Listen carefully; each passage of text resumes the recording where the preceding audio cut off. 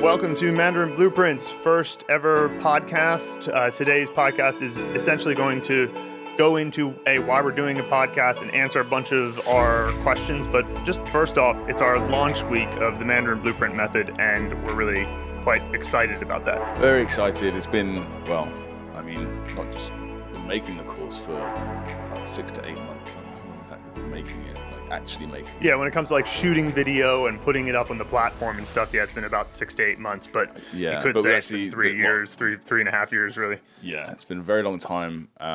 This was originally, we were teaching it live to people in Chengdu, just to sort of tweak it, and we were doing that for several years, and now we've finally got it to a point where we can share it with everyone, which is fantastic. Yeah, and the feedback has been so great. It's our expectations were exceeded a lot for our first week, and so we figure, since there's been so many comments, so many questions that have come in, and we're still a small startup, and it's a lot of the work is you and me. So we have a few helpers, but it's like in these days with Upwork and various online services, most of your helpers are kind of one-off contractors. So it's mostly you and I. So as a result of that, taking on all the comments and responding to all of them with all the other work we have to do can be a little bit much. So we figured the best way to deal with it is to have podcasts where we answer your questions, respond to your comments, and then sort of build up a database of answers to all these questions. And we thought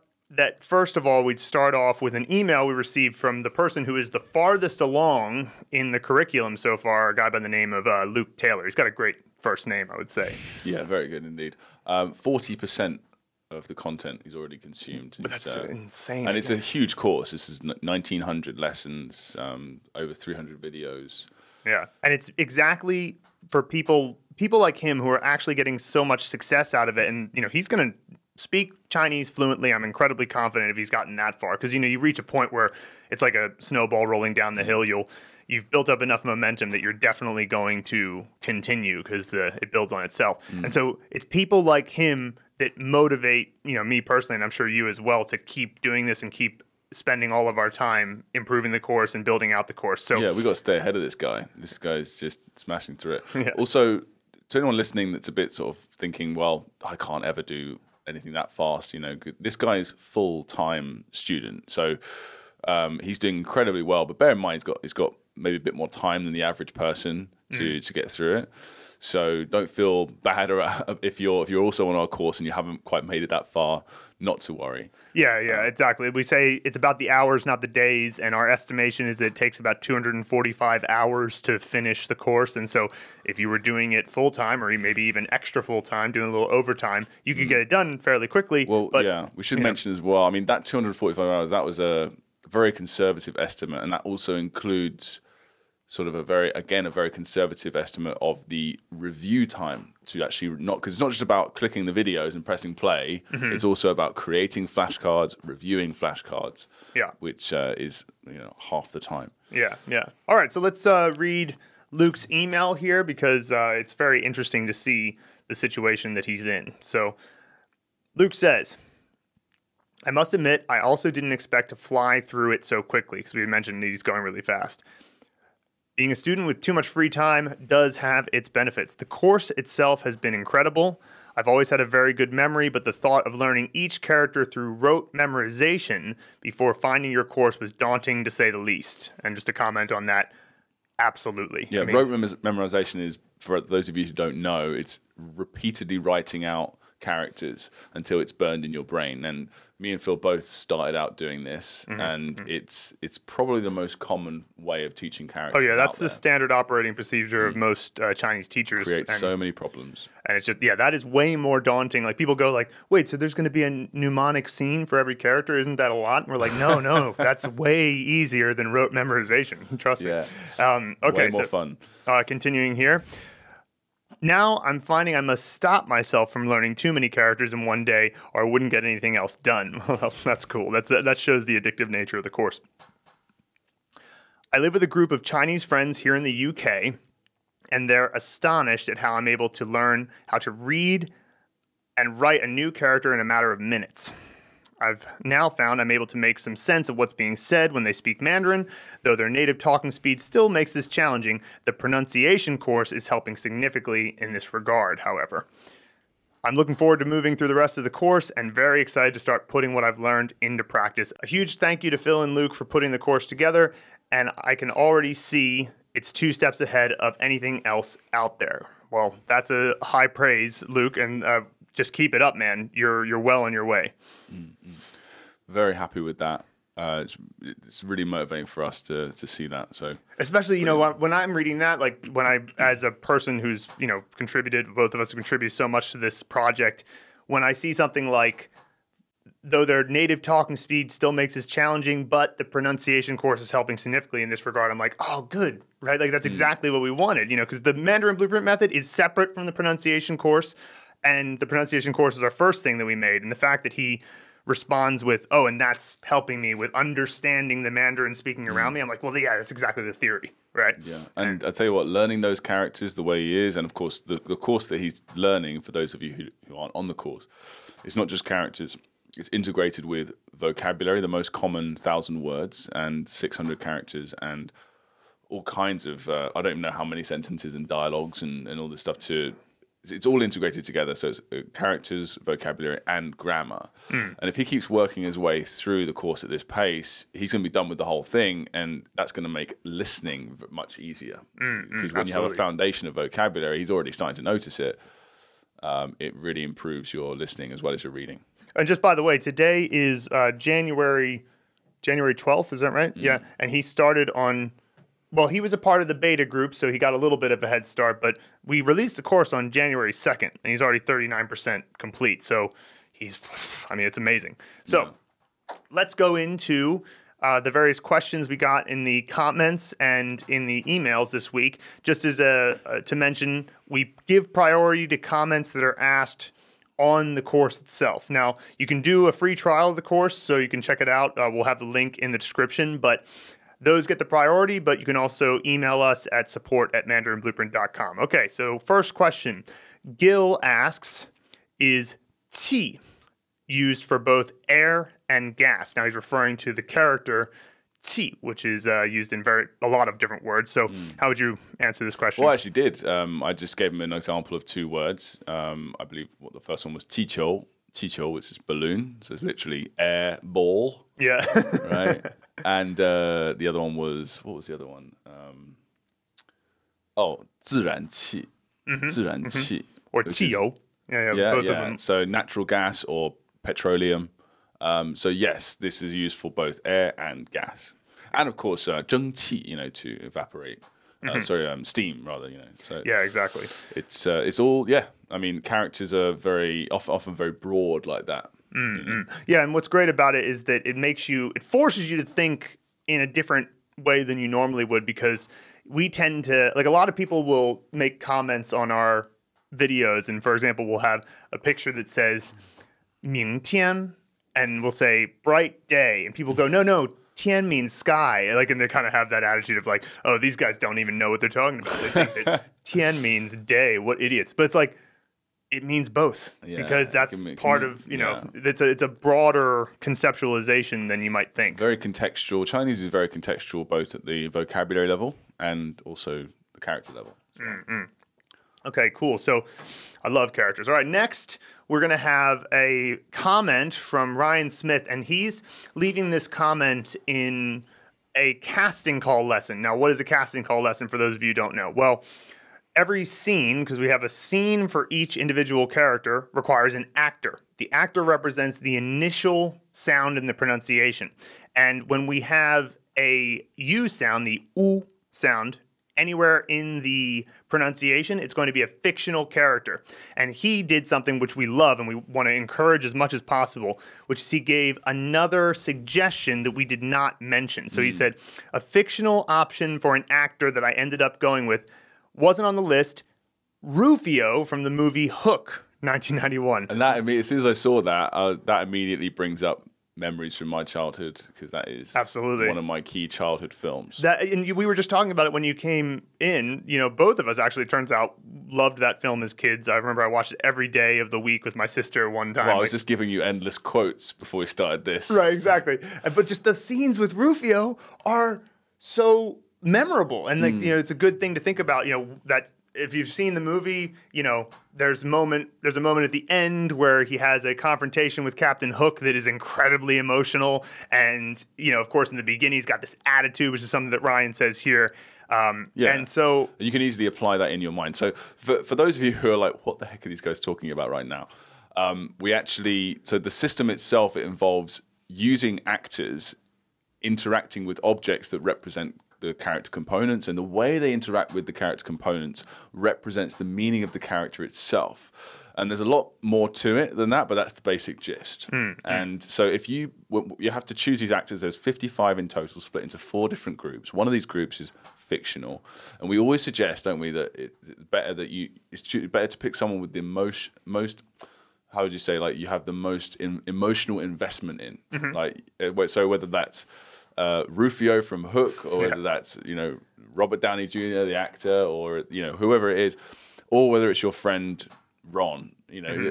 It's best that you have some sort of memories of them, or you have some sort of emotional attachment to them. Yeah, and it absolutely can be somebody. Your biggest emotional attachment absolutely sometimes will be a fictional character, because the whole point of a story becoming ubiquitous, like there's reasons that Lord of the Rings and Harry Potter, they became such ubiquitous stories, is because the characters are so memorable. Why is that important? Well, it means that the memories that you make with them are much more memorable, and therefore the characters are too.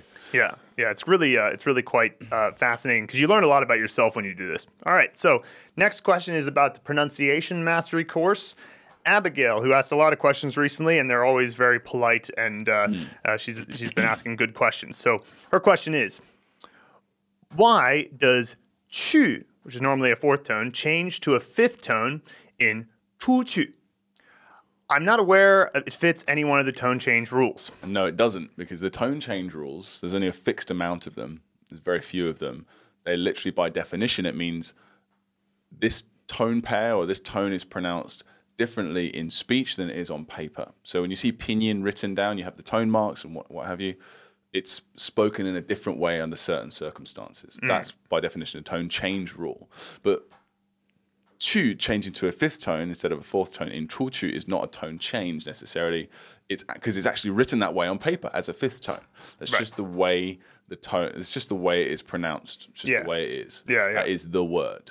Right. And I mean, I get why she asked the question, because if you look up just the character chu in the dictionary, it'll be a 4th tone. Absolutely. But what happens a lot with 5th tone, and this is a bit of speculation, although I think that probably the reason that 5th tone developed like this, where it's the second character in a 2-character word is 5th tone, is because it's words that are said all the time. And so when people are speaking, 5th tone is really quick to say compared to any of the other tones. Any of the other tones take longer to say than 5th tone, so they probably developed because people were speaking quickly and just over a long period of time. I'm thinking of a 认识, like to get to know someone or to know someone. It's actually 认识. That should be like That's what it should be. With the second tone, but it's actually spoken 认识, and it's written that way as well in pinyin. 认识.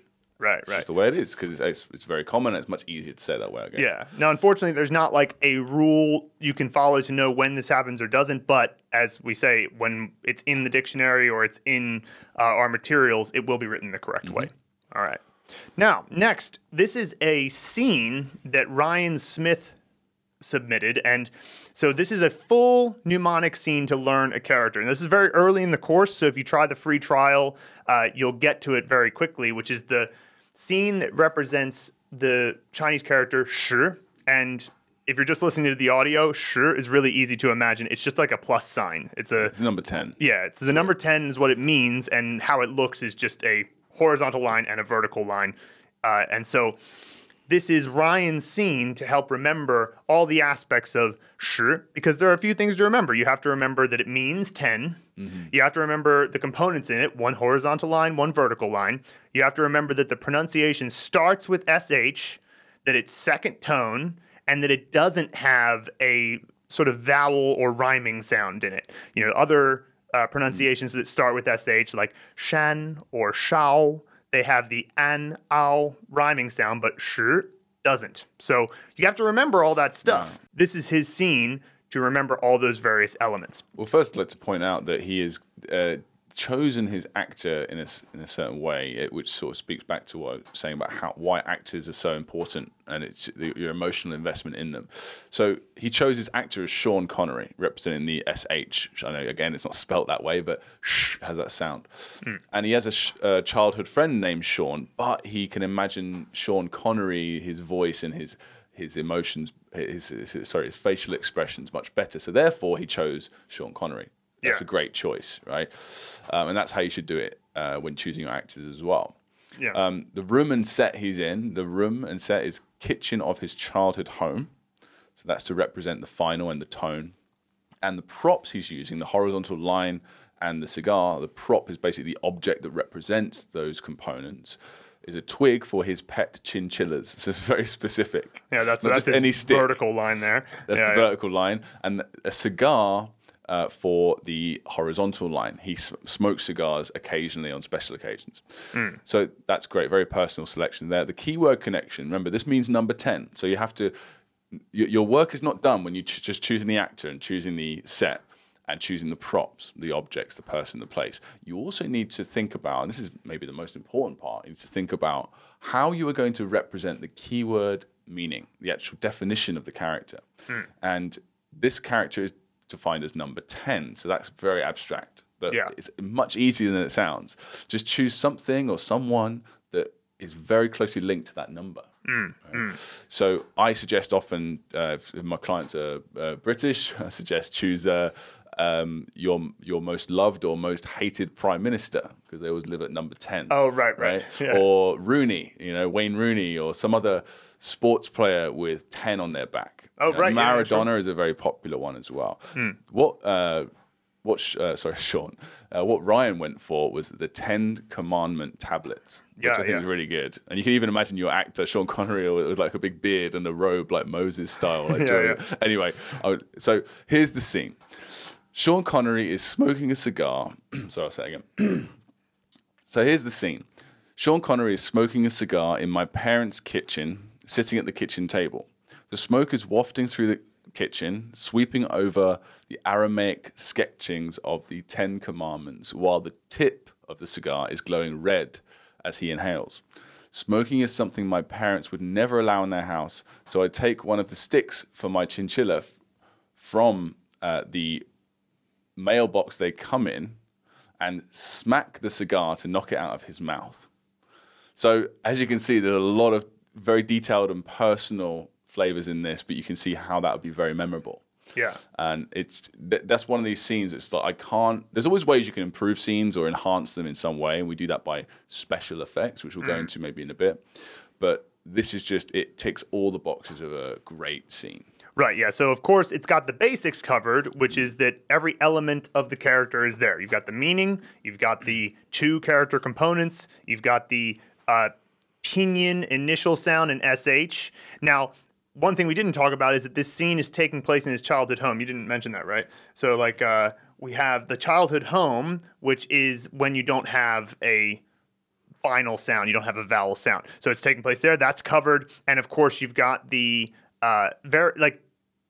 the scene itself, the actions that happen in the scene emphasize the 10 Commandment tablets. So it's really perfect in that way. And I can tell that Ryan's a natural at this because, and by the way, everybody will get to this point where they can easily come up with something like this. But the fact that Ryan did this in the first time tells me that he's relaxing into it. He's letting himself find his own personal connections to all these things, because every single thing there, do you know anybody with a name that starts with SH? Yes, you do. Somewhere. It's an actor somewhere. And actually, that's a good point. Let me transition, just because it's a perfect transition here, to something that our student Yarden, our client Yarden Isaac, said. He's from Israel, and he said, for the Israelis between us, names in Hebrew that start with SH, and he lists about 10 names that are common in Hebrew. And that's, by the way, anybody who's on the course, please do this if English is not your native language. Luke and I, Luke's learning Spanish now, but when we started making this course, we're bilingual, English and Chinese. So we don't have connections necessarily to other languages. And so if you want to say, oh, here are 10 Spanish names or 10 Italian names that start with SH and have that SH sound, please comment. It'll help other people. So the point is he made that connection, and then the way that all of the props, actor, and set interacted created the meaning. Actually, I would say one thing, just to be a nitpick here. Right? I would say one thing. One of the key things here is when you're representing your keyword connection or any element of your scene, whether it's the actor or the set or the props, you should always make sure they're being interacted with. They're not a passive ornament within the scene. And the Ten Commandment tablets, from how he's described it here, they seem very sort of benign. They're just sort of sitting there. They get the smoke go over them. If I could think of one way of improving this, actually, I would say someone, whether it's Sean Connery or yourself, Ryan, someone picks up the Ten Commandments and, well, yeah, maybe this is it. You point at the Ten Commandment tablets and you say smoking is against one of the Ten Commandments. Yeah, that's what I thought of too. And then maybe then you finish off the scene the way you did it. Yeah. Just to make it more obvious. You've got to do this as if you're doing it for the cheap seats in the cinema. That's what I always say. Yeah, that's a good way. Sorry, not cinema, the theatre. But yeah, so that's one little thing. But again, that's just being picky. It's probably absolutely fine. Yeah, and so that we'll move on to another one of Brian's scenes in a second, but let's switch to a question from Nassim Shawarba. I hope I'm pronouncing your last name correctly. He had a number of questions in the pronunciation course, and many of them I totally get, why he was asking about them. So, Luke, does the throat move when you say "oh" in Chinese? As in like "or"? I would say no. The throat doesn't really move at all. It's more about the rounded lips, or just like you are saying awesome in my accent, your British English accent, which you may not be able to do very well, but just go for that and you'll be fine. Don't worry about the throat in that situation. Yeah, that's I like how he's thinking. He's asking those questions. He's thinking about, because one of the things with pronunciation is you have to be somewhat self-aware of what's going on with your vocal cords, your throat, your tongue in your mouth, and how's your mouth shaped. And so it's compared to learning a character, which is very imaginative in our system. Pronunciation is the most like kind of going to the gym for your mouth. So I appreciate these types of questions because they're showing me that he's trying to be conscious of his various mouth movements. All right, so let's go to another scene that Ryan Smith submitted, and this was to learn the character gan, which means dry. That's one of its meanings. It also has a pronunciation of gan, which means like to do work, has a number of meanings actually, but this particular scene is to learn dry. Now we have G-A-N, so that means the initial sound is G, and the rhyming sound is A-N. And what we do in the course is every time you're using an initial sound for the first time ever, we'll say, okay, pick an actor, a person to represent this letter. And then if it's the first time ever that you're using a vowel sound, there's only 13 times, but a vowel sound like A-N, we'll say, all right, now pick a location from your life to serve as the set. You're setting the scene. So that the set, choosing of the finals, the locations to represent a final, we call those set the scene lessons. There's 13 of them. And choosing a person to represent the initial sound, we call casting call lessons. So we really hit the movie metaphor pretty hard. All right, so this is the first time he had to choose both of those. So he chose a 6-year coworker, Greg, to represent G.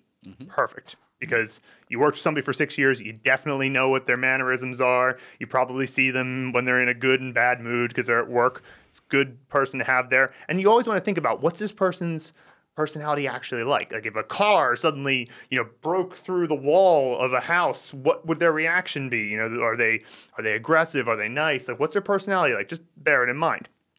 Now, the location, I loved this. The grounds of the hospital where my infant was born, and I played ambulance driver for my wife. And you'll notice that infant has an in it, and so does ambulance, right? It's an example of those connecting, we call them set mnemonics, basically a way of connecting the somewhat random spelling of A-N to this random place that you have chosen.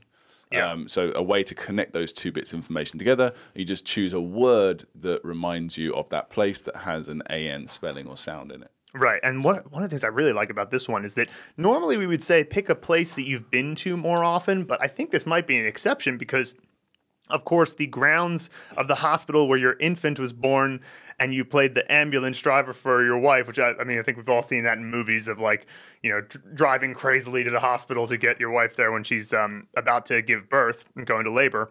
That is such an emotional moment that he'll probably, he's never going to forget that. And so even though maybe he was only in that hospital for a couple of weeks or, maybe been there only a few times, I think it's good enough because it's such a strong emotional memory. Mm-hmm. So we've got Greg and we have the ambulance hospital infant born situation. Now, there are two props here. We have the cigar again. So if you can imagine, again, it's just that character, sure, that plus sign, with an extra horizontal line right on top. So that's an extra cigar. So the way that you imagine, sure, now that horizontal line and that vertical line is you change that from being a cigar and a twig, which he had before, into just one thing to make it easier to remember. So he chose a crucifix. We call this chunking. Yeah.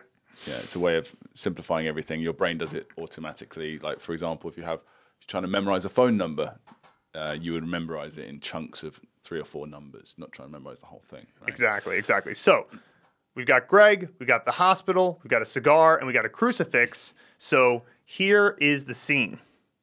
Greg is standing outside, which, by the way, he's standing outside because it's first tone. Well, if you want to know more about that, you can check out the course. But Greg is standing outside, propped against one of the many whirring air conditioners, smoking a cigar with me. The cigar is making my mouth incredibly dry, as they tend to do for me. So I tap it against a crucifix sticking out of the top of the air conditioner to get rid of a bunch of ash to bide some time for my mouth to stop being so dry.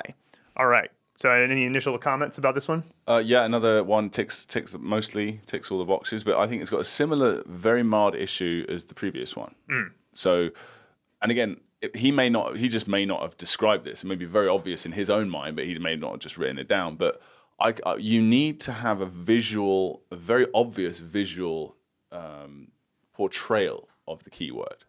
So yeah, I mean, if he's just like, oh, my mouth is dry, he's just feeling that in his mind, that might be enough. But it's better off to have someone like sort of smacking their lips or looking very uncomfortable, or maybe even like on the ground gasping for air, sort of like with a scratchy voice, sort of begging for a drink. That is what sort of level of sort of exaggeration you want to go for to make sure it's easy. They got chapped lips and you can see like everything's dried out, and maybe the thing is chapped lips might not be good enough because it's such a small detail, it needs to be really over the top. Well, you could have it be chapped lips, but it's like got a camera angle that is really zoomed in, right? So that's a close up of it. Right, that's an example of the special effects. So you can just change the camera angle, change the zooming, and make something that is normally small quite large.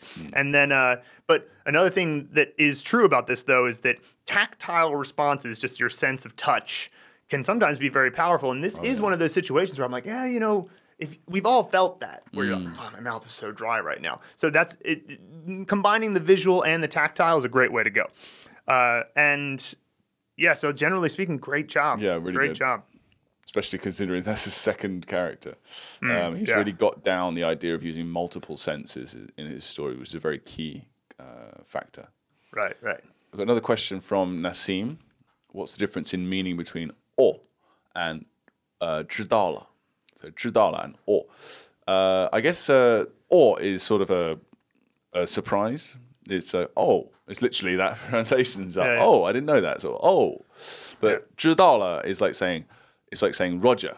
Like it's like I hear that from say a superior giving instructions to their employee, and the employee would then say 知道了, or to a customer or something. 知道了. Yeah. It's like saying yes, I got it.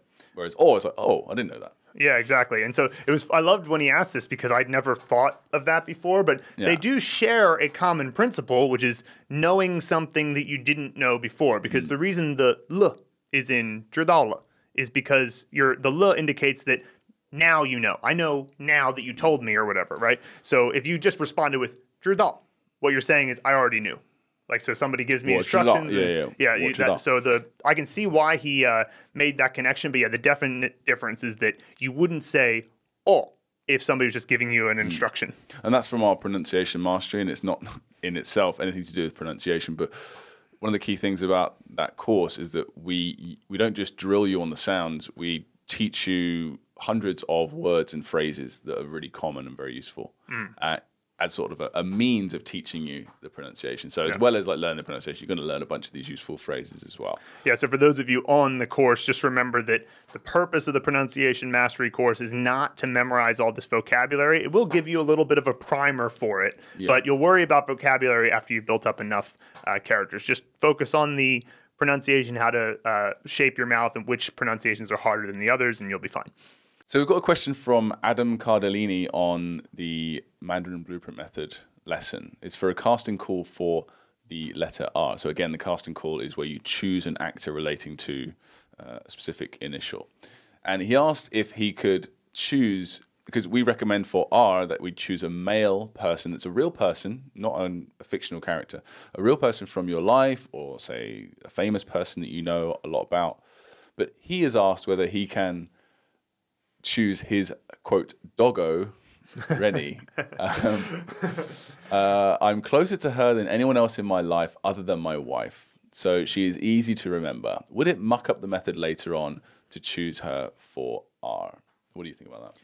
Well, so this question, I always am back and forth in my mind with questions like this, because on the one hand, you could take the perspective of, sure, you could do this as an exception to the rule as long as you're aware of the exception. But I struggle to give this type of advice so early in the course to people because, when I was in jazz school, I was getting lessons from my drum teacher, and I said to him one day, I was like, why do we keep studying all these jazz drummers from the past? Nobody really plays like them anymore. Why are we studying them so intently? And he just said, like, without even a question, he was just like, because you have to know the rules to break the rules. And jazz is a very improvisational music. Obviously, people are breaking rules all the time. But if you understand exactly how you're breaking it, then you're going to not confuse yourself in the future. So the reason why I struggle to say, yes, do it, is because I think that you should go further into the course and really get how it works. It's complicated, but it's not the most complicated thing. It's like after 30 or 40 characters, you're going to get how it works, and then you can do things like this at that point. I mean, we've made so many changes over the years, and a lot of those changes have come from input from our clients.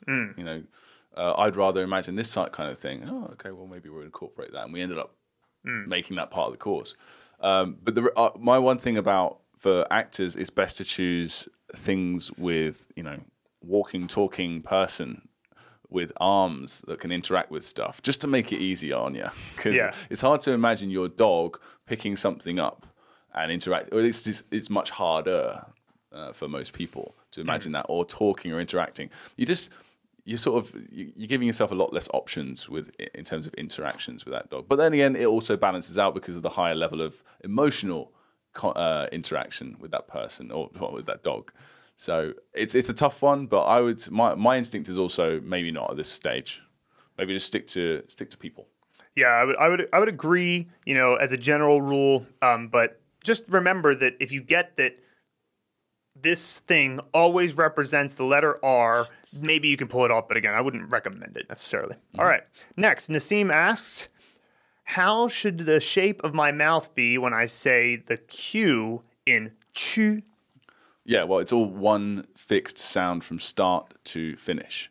And you'll find this a lot with Chinese sounds. It's one fixed mouth position throughout the entire sound.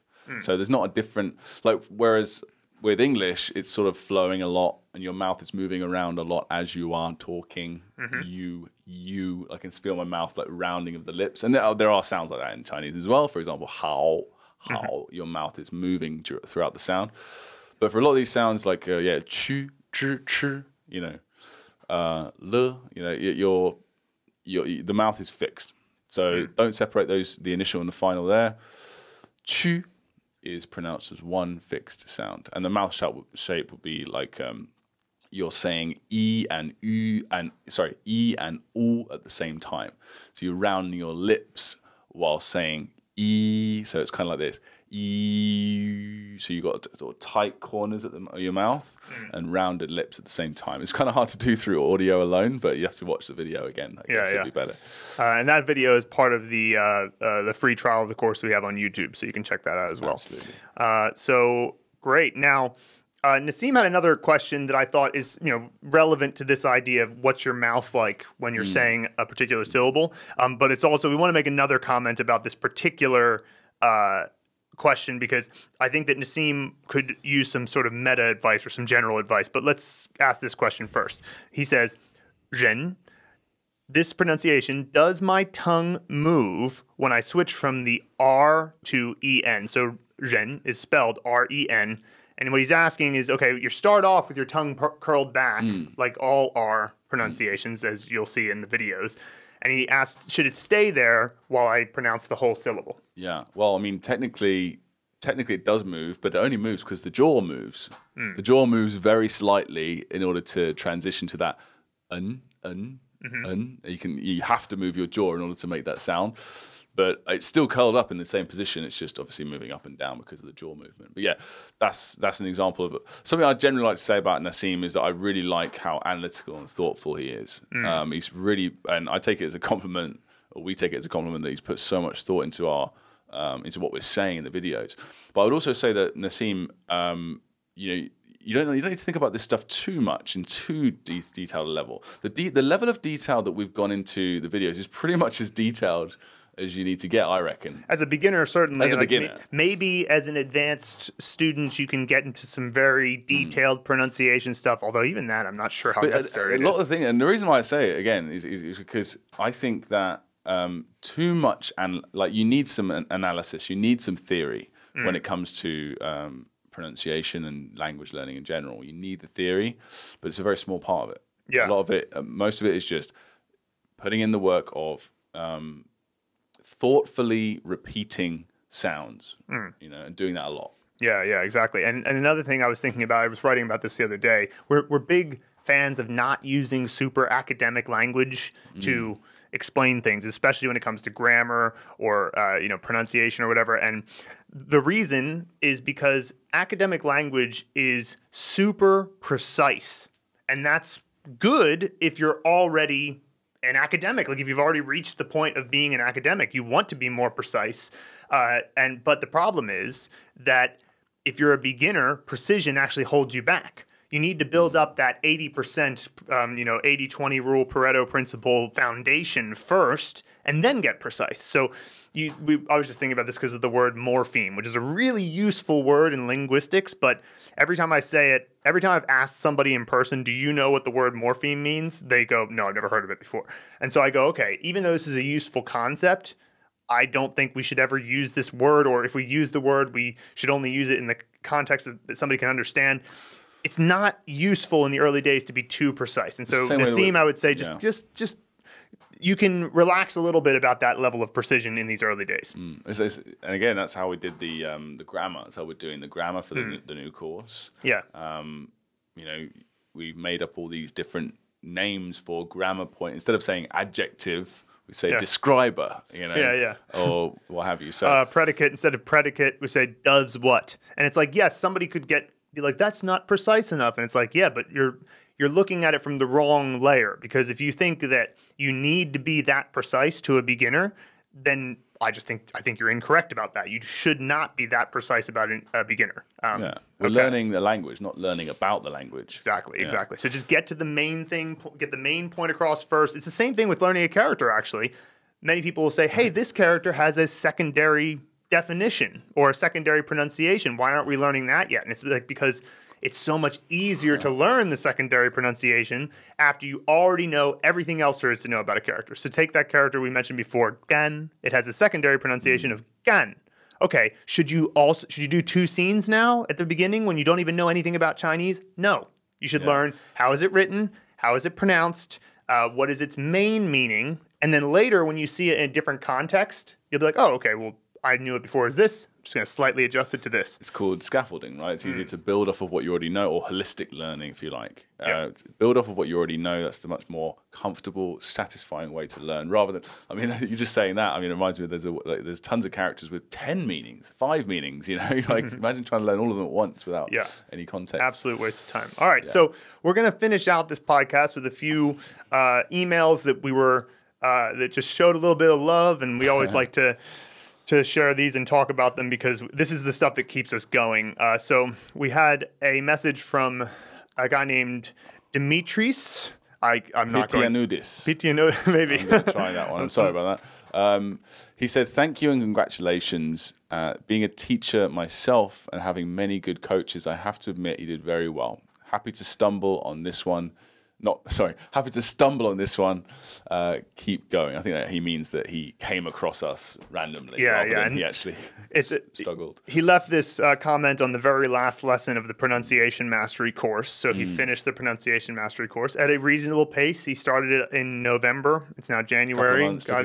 It's about 8 hours of video. So he probably just did a couple videos a day and got through it. And now he knows everything about Mandarin pronunciation. And this type of thing, it's like, I'm so happy when people get to the end of these because it means that they've taken Mandarin to a point where they're very unlikely to quit now because they've done something that really mattered, Yeah. And also getting compliments about teaching from an actual teacher is always great.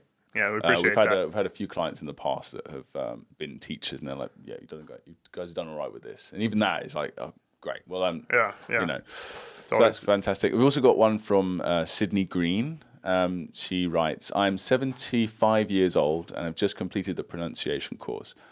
It has been fantastic! !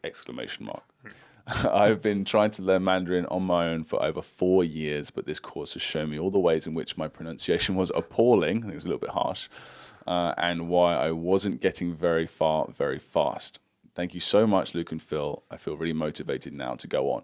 And that is exactly why, I don't know about you, that's exactly why I wanted to start doing these courses, start teaching these live courses, right?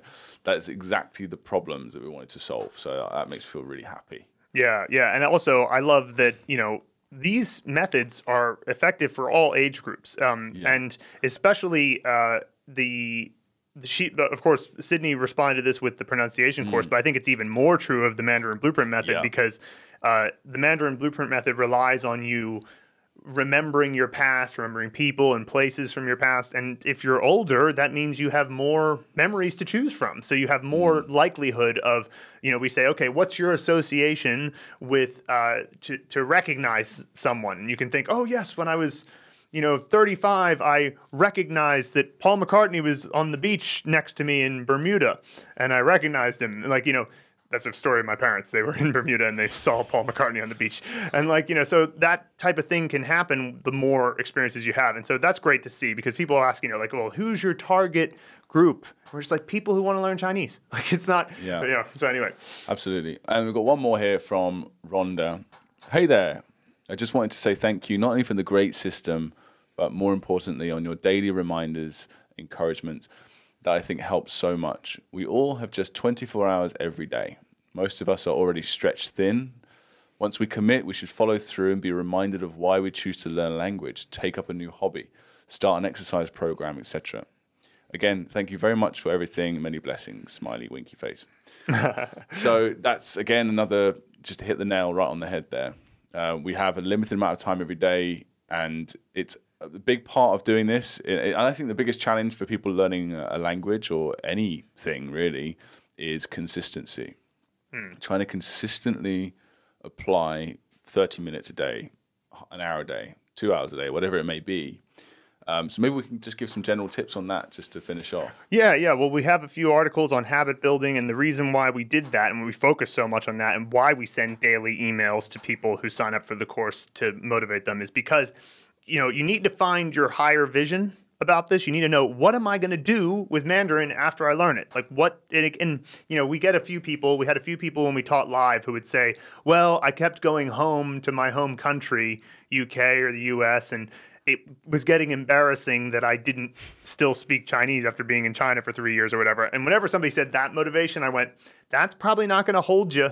Like, it's like, so that it is useful. not bad, but yeah, it's like- but it's yeah, you need a positive motivation as well. Yeah. Because it reminds me of something I learned not too long ago from some sort of life coach. He said it was something along the lines of, you not only want to have a goal to run towards, you want also sort of a monster to run away from Right. as well at the same time.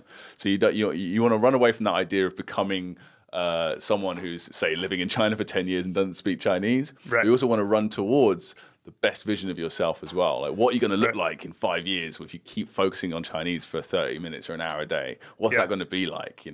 What's it going to be like reading Game of Thrones in Chinese and telling all your friends about it? yeah. And well, it also, like, set a goal like this: have a meeting in Chinese about business in 3 years. Like, have a business meeting in Chinese or something like that. You could have that type of goal. You could have just actually visualize yourself there and believe you can do it. Because the belief part is where we try to give the most help, because we're, before, people would go into a university and it'd be like, okay, do I believe I can do this? And after a month, they're like, oh no, I don't think I can do this. No, because this is so boring. I'm not getting any results, or getting very few results, spending all this money, getting into debt and whatever, and I'm not getting what I want. Whereas we've designed this whole both courses, but mainly, of course, the Mandarin Blueprint method, to make sure that even if you invest 5 minutes, you've got something very tangible, that you've definitely improved. You've learned something about the language that isn't going away, whether it's a character or a character component or a word, or you've managed to read an entire sentence that you understand without the help of pinyin. All these little achievements.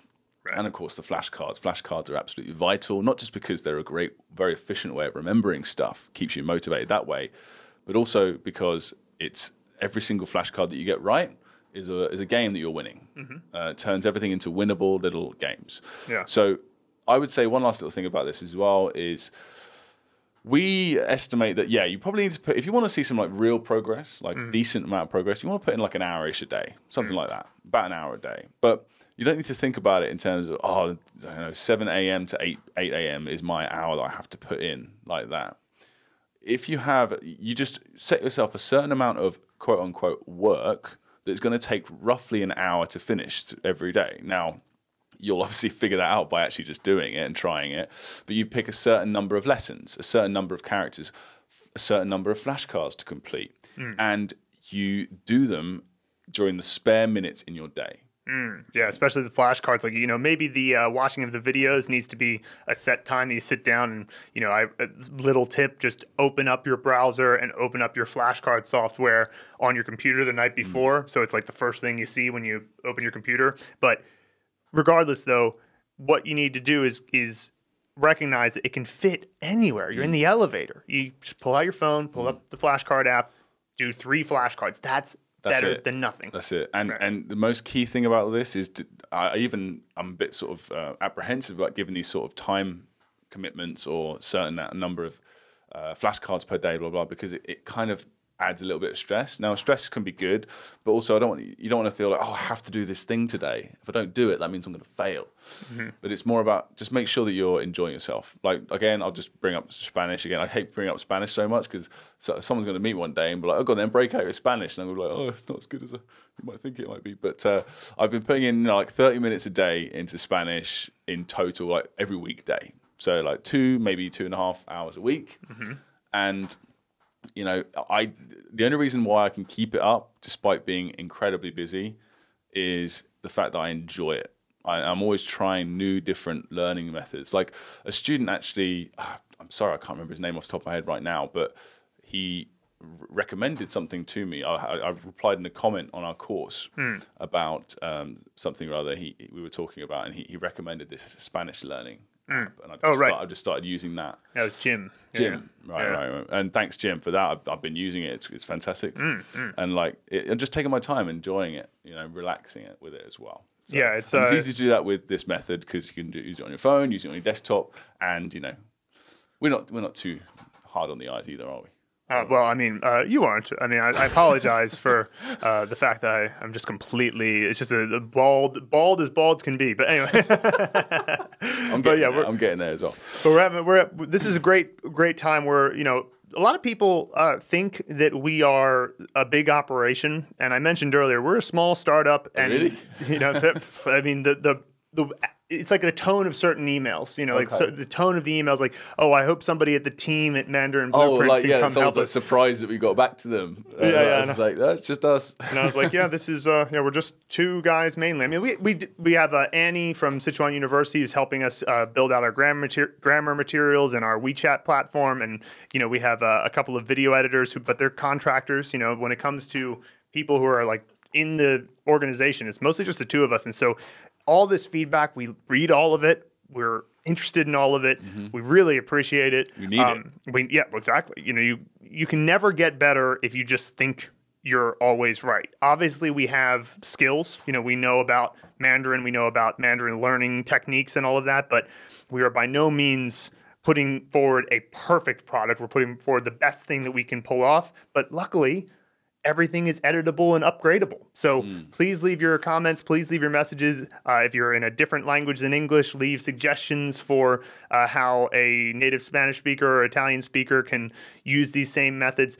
And we're going to do this at least once a week, where we go over the questions that came in that week. Sometimes we'll have guests. Sometimes we'll have a more of a solid topic. But we're going to start doing this weekly. And any feedback, any sharing that you can do of either the course of the podcast or our blog or anything, it's more helpful than you might think. Absolutely. So thanks very much, guys, and we'll speak to you next week. See you then.